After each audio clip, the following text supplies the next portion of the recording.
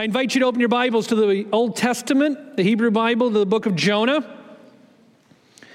This morning we are continuing in a series in what we call the minor prophets, or the Hebrew Bible calls them the 12.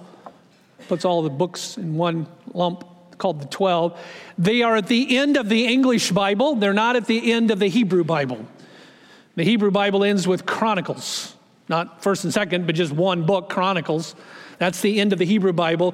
The English Bible typically ends with the 12 or with the Apocrypha if you are Catholic or Orthodox. But nonetheless, the 12, Jonah is one of the 12. And it's one of the most famous and infamous stories in the Bible. Becky and I love missionary biographies. And we had our kids read lots of missionary biographies of heroes and of the things they did well and didn't do well. But we always found them incredibly stimulating and challenging and encouraging. This is a missionary biography. It's the first one in the Bible. And frankly, it's weird. But it's interesting in its own way. And it's going to be a very different kind of missionary. It's a true story about a missionary who runs away from God and is swallowed by a big fish and then barfed up on a beach. It's quite a story. There's a lot going on here. And yet, it is really not a story about a fish or about a guy. This is a book about God. So kids, young people, if you don't get that, you don't understand Jonah. It's a story about God, not really about Jonah, a loving God who loves all kinds of people and all the peoples of the world. And hence the title, God's Heart for the Nations. That's what this book is about. So we're going to dive in. Each week we're taking one book at a time in the minor prophets. We're just doing boom, boom, boom. So today we're doing the whole book of Jonah. It easily divides into two parts.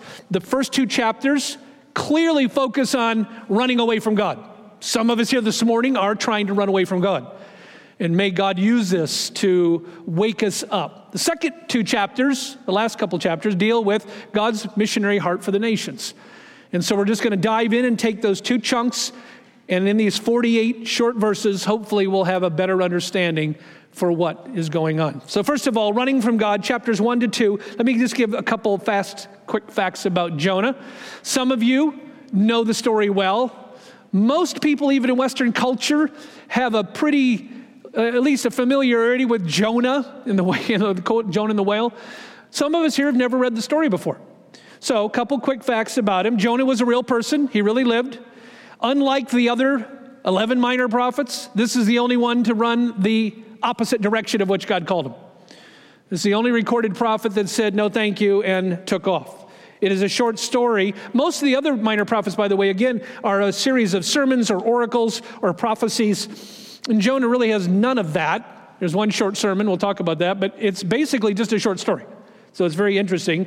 48 verses, but you got a lot going on, a lot of moving parts in the book of Jonah. You have an angry missionary. You have a storm at sea. You have a pity party. You have a missionary rescued. You have sailors who are converted.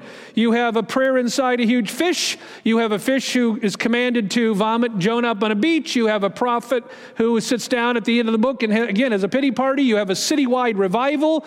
You have the salvation of a pagan king, and you have a divinely appointed leaf and a divinely appointed worm. All in 48 verses.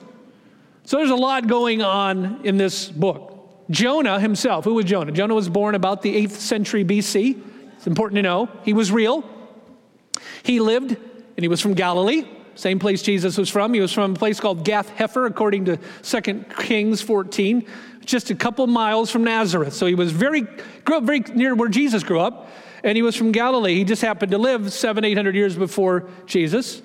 And what's so interesting, again, he is the only prophet recorded that ran away from God. And God called him to be a missionary to Nineveh.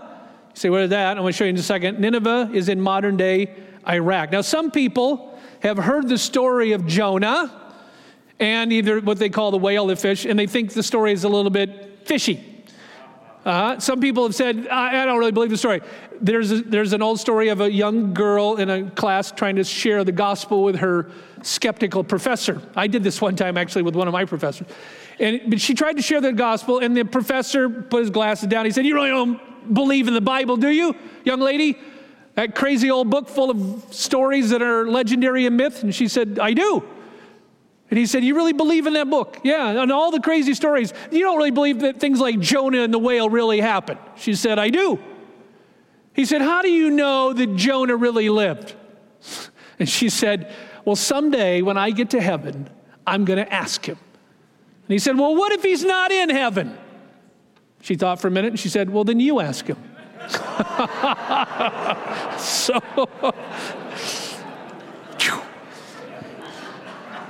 all right, enough messing around. Brings us to the opening verses of this book, where we see God's command to Jonah. And it's very clear, it's a straightforward command. Not very difficult. When God speaks, it's not too hard to understand. As Mark Twain used to say, it's not the parts of the Bible that I don't understand that bother me. It's the parts of the Bible I do understand that bother me. Most of God's commands are pretty straightforward. This one is. Chapter 1, verses 1 to 3. The word of the Lord came to Jonah, son of Amittai. Go to the great city of Nineveh. So we're talking about roughly 500 miles from Israel up to northern Iraq. And preach against it, because its wickedness, that's the reason he's going, has come up before me. But Jonah ran away from the Lord and headed for Tarshish. As far as most biblical scholars believe, Tarshish is probably in the direction of and may have been part of ancient Spain. So the point is, he goes the exact opposite direction. So he goes down to Joppa. So from Galilee down to Joppa, which is near modern-day Tel Aviv, about 70 miles. And he found a ship bound for Tarshish. And after paying the fee, he went aboard and sailed for Tarshish to flee from the Lord. He's going to get away as fast as he possibly can. In verse 2, you'll see the phrase, go to the wicked city of Nineveh. Interesting, that is a Hebrew adjective, the word we translate wicked. It's used 9 times in 48 verses. It's the Hebrew adjective ra, can be translated evil or trouble or difficult or disaster, but it's when you're doing Bible study, you're looking for repetitive phrases or words that give you a clue what the writer's doing. 9 times Jonah uses this Hebrew adjective that is about either, you can translate it again, evil, wicked, or disaster. So there's a lot of that going on in this book. Let me show you a couple photos of this. This is a reconstruction of ancient Nineveh.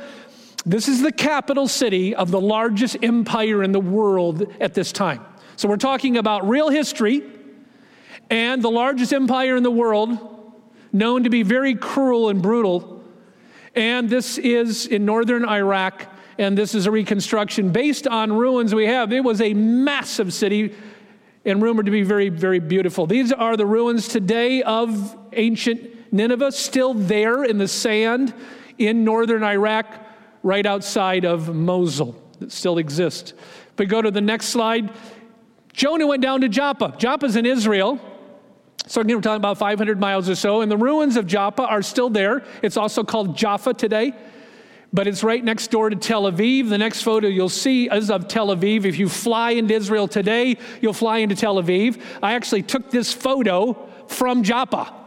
I was just standing down on the shore in Joppa where Jonah was, and I took the photo of Tel Aviv. That's how close you are to modern-day Tel Aviv. One of the funniest things in Jaffa today is this crazy cement whale that sits there as a reminder of the story. Also interesting in history, Napoleon came through Jaffa, in March of 1799 in the siege of the Ottomans. And he actually went north and pushed them north, where he defeated them in the valley of Jezreel, right above where Armageddon will be. And he called the valley of Jezreel the greatest battlefield in the world. So a lot of history has gone on in this region. And that brings us to the problem. The problem is, instead of obeying God, Jonah runs the opposite direction. And what's fascinating in the book, this came to me this week as I'm going through this, you start going through everybody in the book, and everything in the book obeys God except the prophet. The wind obeys God. The worm obeys God. The plant obeys God. The fish obey God.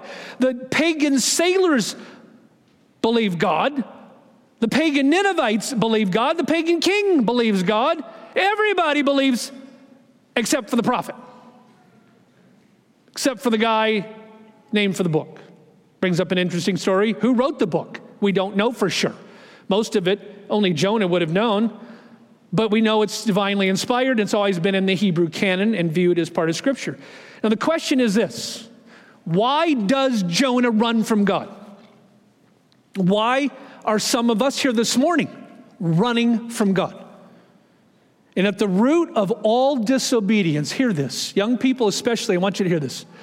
At the root of all disobedience, before you have poor behavior, you have poor belief. That's at the root of all disobedience. At the root of Jonah's disobedience and your disobedience and my disobedience is a mistrust in the goodness of God. What I mean, Jonah did not believe God had his best interest at heart. He knew what God said. It wasn't no mystery what God had told him to do, but he didn't believe God. And it's a reminder, friends, that all sin is rooted in a belief that God's way is not the best way. That's why when it comes to repentance, the first thing you need to repent of is wrong belief before wrong behavior. Because when we sin, especially when we start sinning and becomes a pattern, we convince ourselves this way. These are the lies we tell ourselves. We convince ourselves that if I obey what God says, if I do what He has laid out, I'm going to be miserable. That's what we convince ourselves of.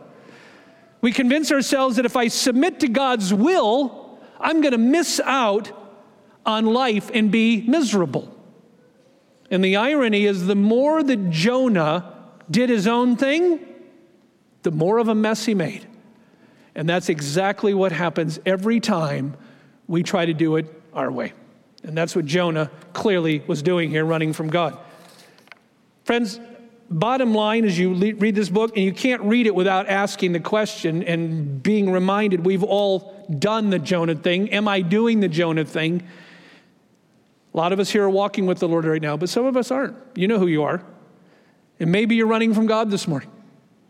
Maybe you're trying to get away from what He has made clear to you. Maybe you're refusing to surrender to Christ as Savior, thinking you know better than repent and trust in the Lord Jesus Christ.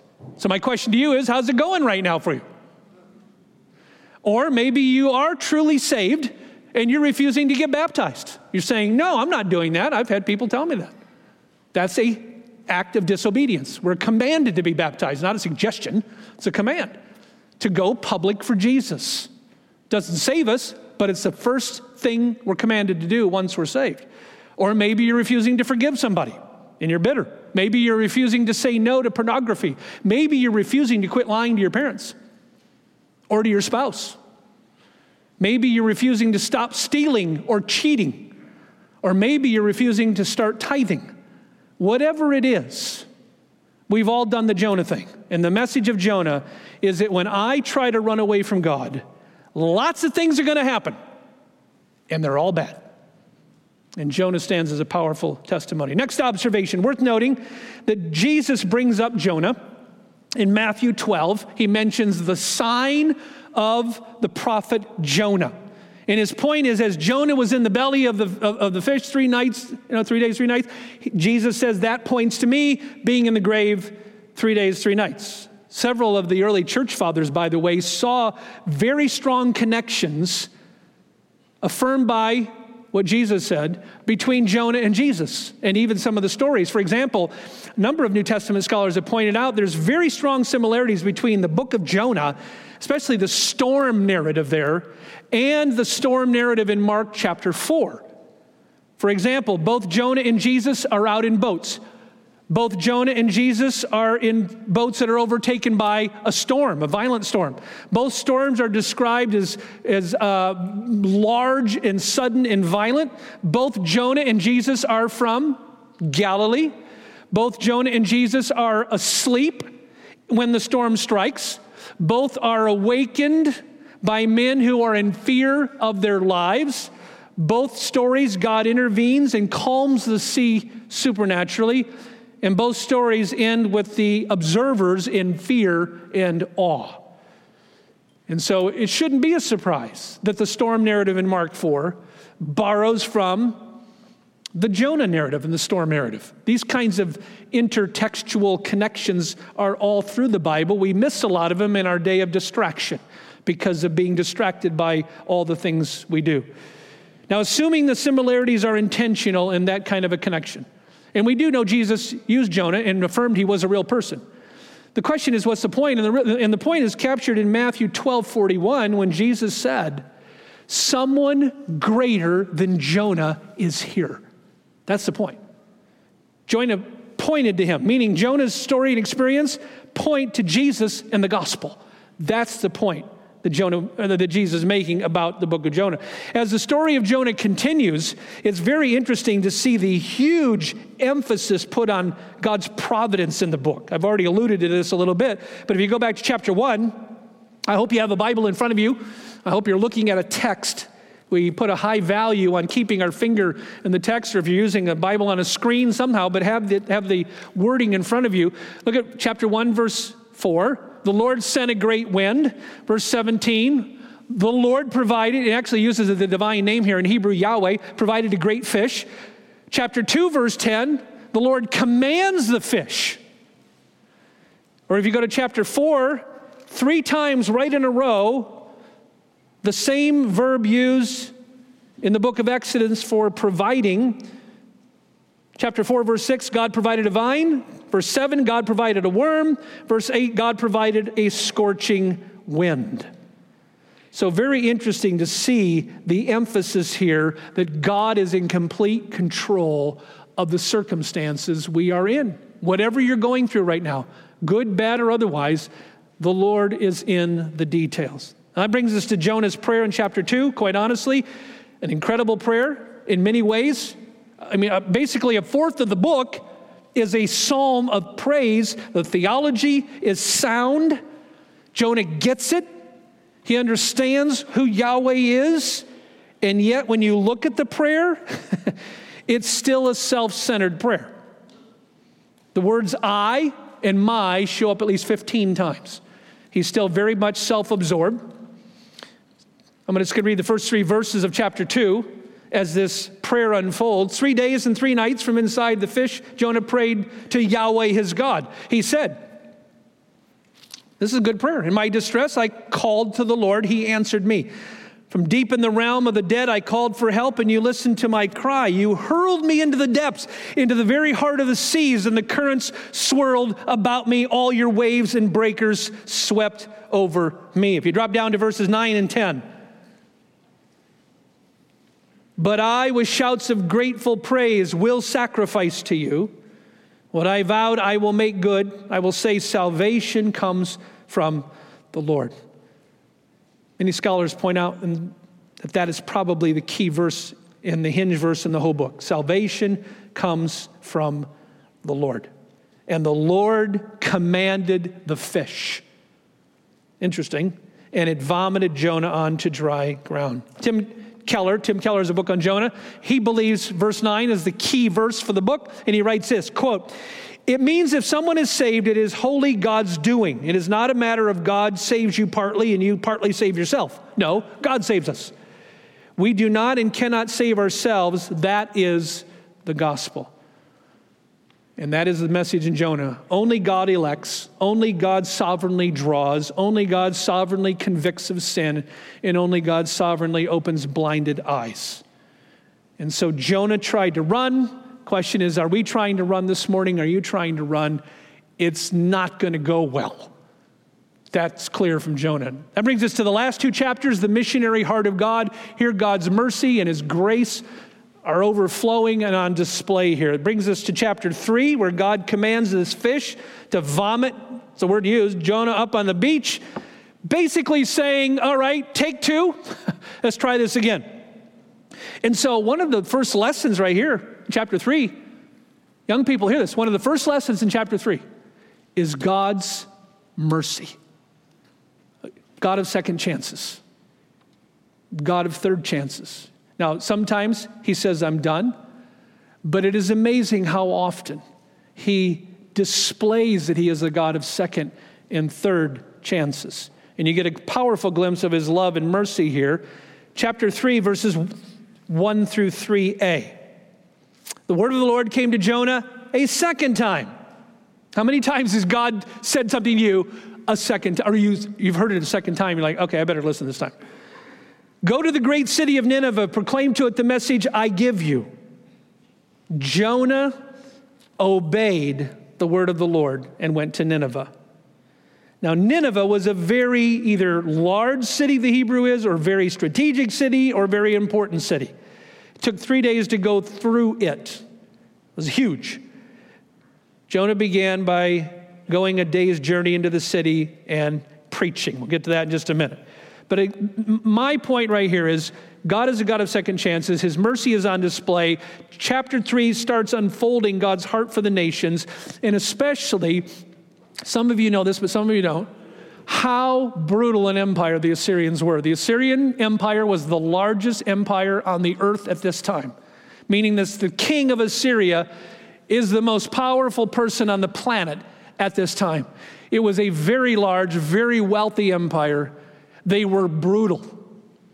You got to think Nazis, ISIS, Taliban, Khmer Rouge. I mean, this is a brutal empire that delights in victory, war, torture, massacre. And that's who God said, I want you to go share the gospel with them. Now, you can imagine, you probably wouldn't be really excited to do that either. And Jonah certainly wasn't. A couple years ago, an article came out from Peter Presker, a historian, and he wrote a very interesting article on the Assyrians. Brand new. In fact, I just got a brand new book out from a professor of Assyriology at Yale on the Assyrian Empire. It's fascinating to see the glimpses and how much we know of the Assyrians. But the title of this article by Peter Presker a couple years ago, The Assyrians, the appalling lords of torture. And he writes this, just one paragraph. And I only highlight this. I'm not trying to be macabre. I'm trying to highlight God's concern and love for even the worst and most violent and vicious killers. The Assyrians created an enormous empire. Unfortunately for their enemies, the Assyrians mastered torture techniques, and they bragged about it. The Assyrians depicted their torture in great detail on stone reliefs of the walls of their imperial palace. They intentionally advertised their brutality. Hear that? They intentionally advertised their brutality as part of their psychological warfare. Now, how do we know about these stone reliefs? Well, today, like so much of the world, it's in the British Museum. When the Brits ruled Iraq after World War I, they borrowed some of them. Took them, actually, from the ruins of Nineveh. You can go to the British Museum today. Becky and I have been there a couple times and see there's an Assyria room. In fact, there's a couple rooms with all these things from Assyria. Some of the stone reliefs taken from Sennacherib's palace and some of the other Assyrian kings are in the British Museum today on the wall. Beautiful stone reliefs carved that were found there that were put in the imperial palace. And on these stone reliefs, I'm not going to go into any kind of detail, are some of the most brutal descriptions, not in descriptions, depictions of torture that imaginable. This is what they would do and brag about, and this is the people God sent Jonah to. That's the point. This is God's heart for wicked, lost people like us and the nations. And this is a people that is about as opposite as you could get from Jonah himself. These are not anything like the Hebrews. And yet God said, I love them, and I want you to go to them. And that brings us to the heart of Jonah's missionary sermon. I've studied a lot of sermons over the years. I did my doctoral work in the history of preaching, and this is one of the worst sermons ever preached. If Jonah had been in my preaching lab, he would have got a big fat F. It's only 5 words in the original Hebrew. It's supposed to be a missionary sermon, an evangelistic sermon, but there's no mention of God, no mention of the gospel, no mention of repentance, no mention of salvation, no mention of heaven or hell, no mention of hope, only 5 words. And it's all in one verse. Chapter 3, verse 4. Here it is. Jonah began by going a day's journey into the city, preaching. And here's the whole sermon. And again, it's only 5 words. It's longer in English than it is in Hebrew. Only 5 words in Hebrew. 40 more days and Nineveh gets it. That's the first missionary sermon in the Bible. It's horrible. It stinks. But that's what Jonah preached. It shows you even by chapter 3, even after chapter 2 in this great psalm of praise, he still has a bad attitude. He doesn't want to do this. If you look at verses 5 to 10, we get a report on what happened. The Ninevites believed God. Let that sink in. And again, we don't relate to the Ninevites, so put in a modern day equivalent in your mind. The Nazis, the Taliban, the ISIS, the Khmer Rouge. Think of, somebody that we would say, oh, evil. They believed God. They heard this horrible sermon, and they believed God. And they recognized somehow it was some kind of a call to repent to this God. Jonah's warning reached the king of Nineveh, verse 6, and he rose from his throne. So in 5, they believed God, and a fast was called, and all of them, from the greatest to the least, put on sackcloth. They recognized that was a symbol of repentance. Then his warning reached the king. He rose from his throne, took off his royal robes, and he put on burlap. He put on sackcloth and sat down in the dust. In Middle Eastern culture, old men certainly didn't do that, and kings certainly didn't do that.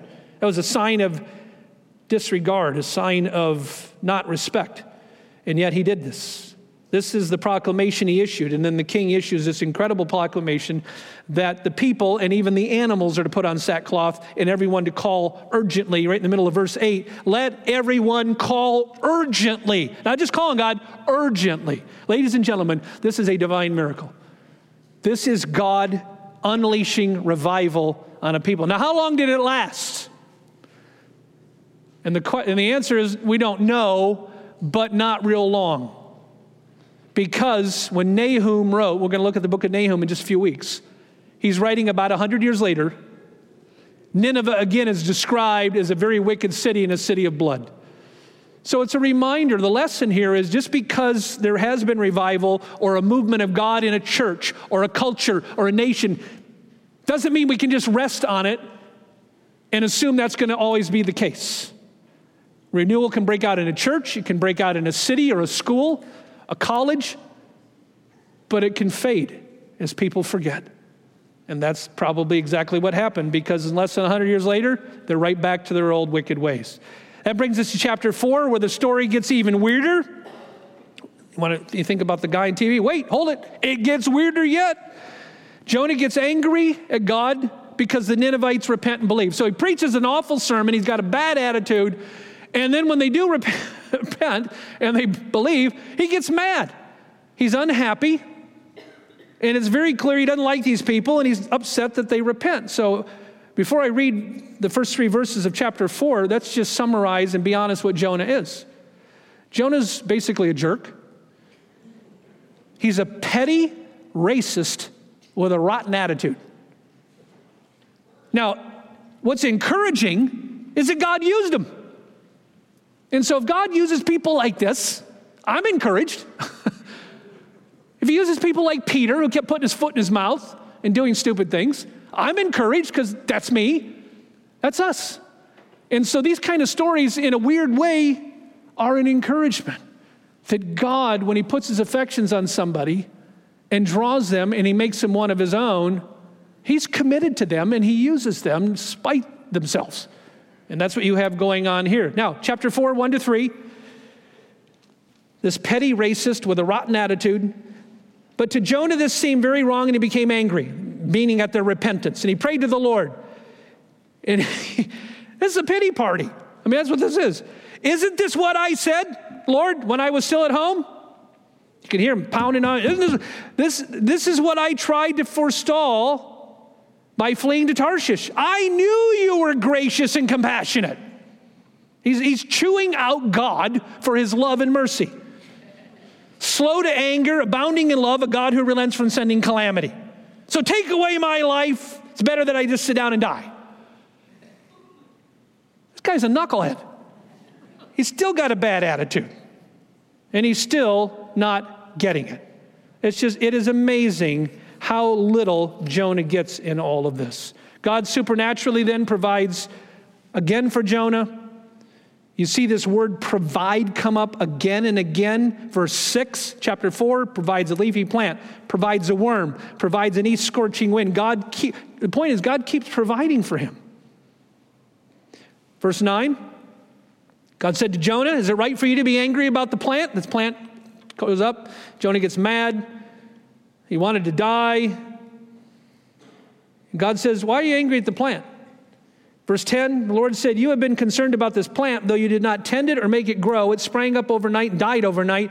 Should I not have concern for the great city of Nineveh, in which there are more than 120,000 people who cannot tell their right hand from their left? That's probably just those that are beyond the age of being a young baby or toddler. So this is not even counting children. This is a huge, and in that day, this is a massive, massive city. And ends with a question, and also many animals. God's even concerned about the animals. So bottom line, Jonah had forgotten, ladies and gentlemen, something very important. Young people, kids, hear this. He forgot that God of the Bible is a missionary God. He forgot that. Very easy to start thinking God is only about my little clique, my little group, people that think my way. And he forgot God has a huge heart for the nations. And that is exactly why Jesus, in Matthew 28, did not give the Great Commission. He reiterated the Great Commission. What's the Great Commission? It's a big assignment when Jesus said to his 12 disciples, I want you to go to all nations. Pantata ethne in Greek, to ethne, all peoples, all ethnic groups. Jesus didn't invent the Great Commission. It wasn't like a last minute thought like, oh yeah, I forgot to tell you, go reach all the people. It comes out of Genesis 12 when God said to Abraham, you're going to be a blessing to all peoples. And I'm going to work through you and bring blessing to the nations. The Great Commission started in Genesis 12. Jesus just reiterates the Great Commission and reemphasizes it to his 12 disciples. And from what we know from church history, very interesting, Eusebius, the bishop, who was the biographer of Constantine, the emperor, Eusebius lived in about 4th century in Israel, in Caesarea. And he was the first one to write an extensive history of the church. We have it today still. And he tells us that from everything he can gather, and he's only writing a few hundred years after the disciples lived, he says, from everything we can tell, we know the disciples took Jesus literally and fanned out to the peoples of the world. He tells us John went to Turkey, and there's pretty good evidence when you're in Ephesus that John was there. He tells us Peter went to Italy. He tells us Thomas went to southern India. It was amazing when we were in southern India one summer, how many things are named Thomas. Thomas Stationery, Thomas Propane Store, Thomas this, Thomas that. There's a very strong tradition of Thomas coming down from the monsoons and ending up in Kerala in southern India and going over to Tamil Nadu in that area. He tells us that Simon went to Britain, and Eusebius tells us that Matthew went to North Africa. So it's very interesting that the disciples seem to take Jesus very seriously. There's a ministry today called Joshua Project that tries to track the unreached peoples of the world, those that have not heard. And the Joshua Project, I was looking again at their website this week. It's worth looking at. They also have an app that highlights an unreached people of each day and who they are. But Joshua Project estimates right now on our planet, there are approximately 7,000, it's actually a little bit north of that, but 7,000 unreached people groups. These are separate, ethnic, distinct, linguistic people groups that are not reached by and they define unreached meaning less than 2% have any understanding of the gospel. That's unreached. But then they tell us there's a smaller subset of that are actually unengaged people groups. That means no known believers, not one known. No Bible, no scripture, no missionary. And when you combine unreached peoples and unengaged peoples, as missiologists talk about this, ladies and gentlemen, young people, that means roughly 2 billion people cut off from the good news of Jesus. And the question has to be asked, who's going to go? Now, we have a long history in this church of sending our best to the mission field. I'm very proud of that tradition. We are proud of that tradition. Our elders are proud of that tradition. Our staff is. Our latest one to be going in just a couple weeks, this short little guy that read scripture this morning, Josh Friesen. We're sending him off to Budapest. We want to be involved in the missionary harvest and the missionary theme that comes out of the pages of Scripture, and that is that we have a God that has a heart for the nations. All right, we're going to land the plane. We have 3 questions this morning that scream to us from the book of Jonah. Let's take these one at a time.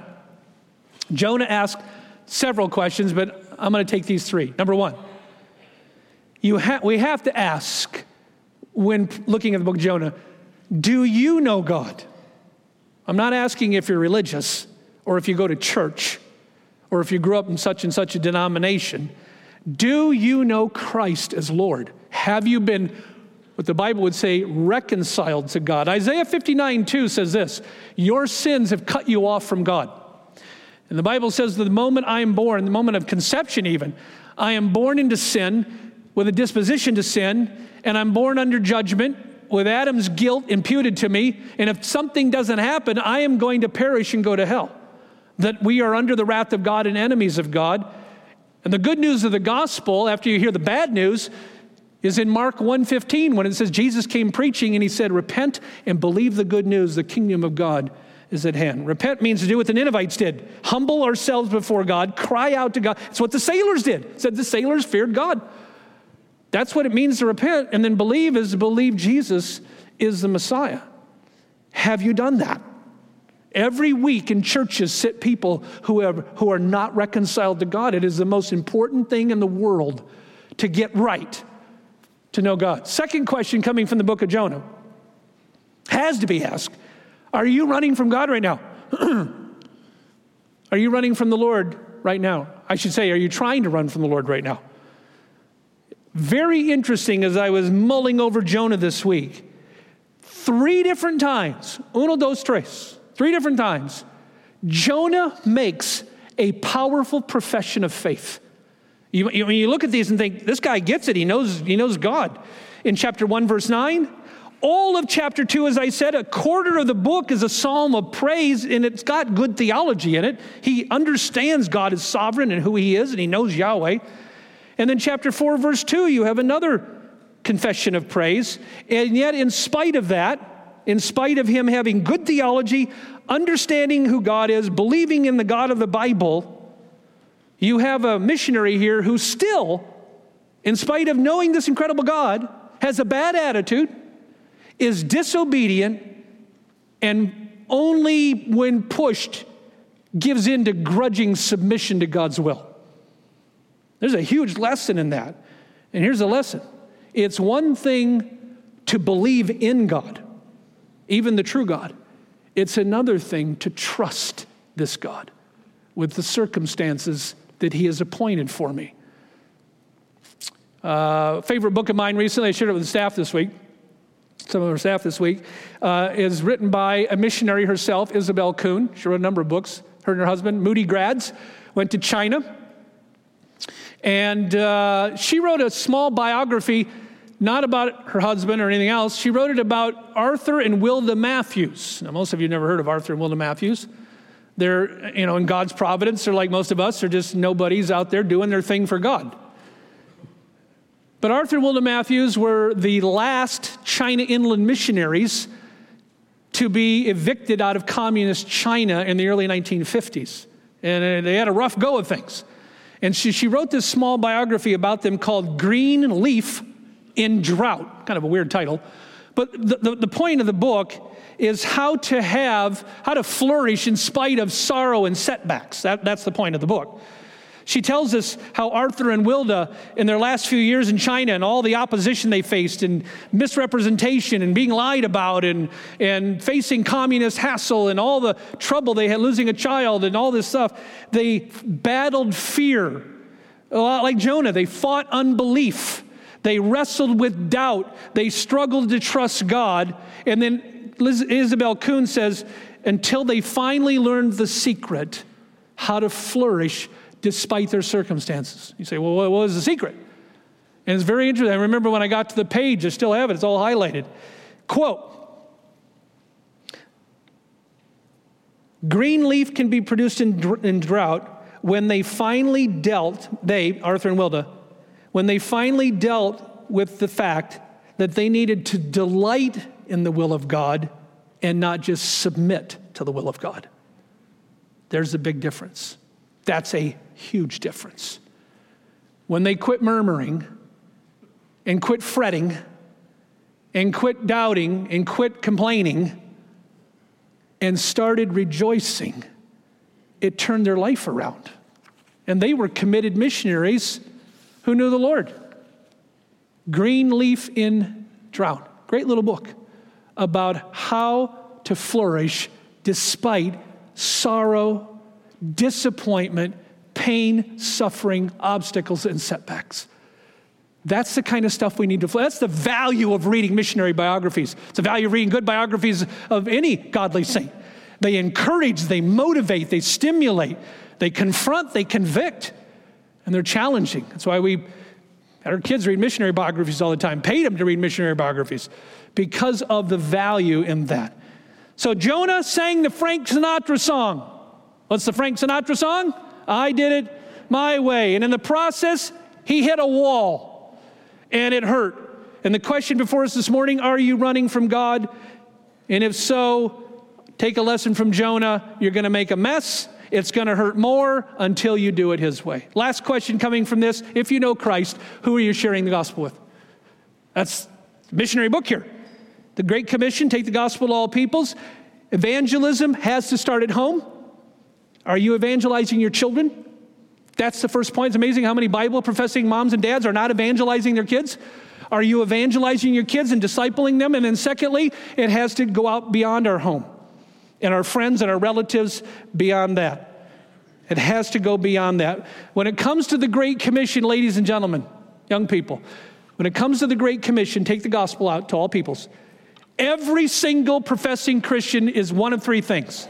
They're either a sender, meaning what we're doing with Josh Friesen here, we're getting behind him with prayer and encouragement and financial support. You're either a sender, or you're a goer, or you're disobedient. Those are the only three options available to a Christian when it comes to the Great Commission. Which are you? Father, thank you for this weird missionary biography. And yet, thank you that it shows us your heart for lost peoples and the gospel for all peoples. Challenge us, and may we continue 130 years old as a church, having sent out dozens over the years. May you raise up more from our church to go to the nations to preach the gospel. And we pray this in Christ's name. Amen.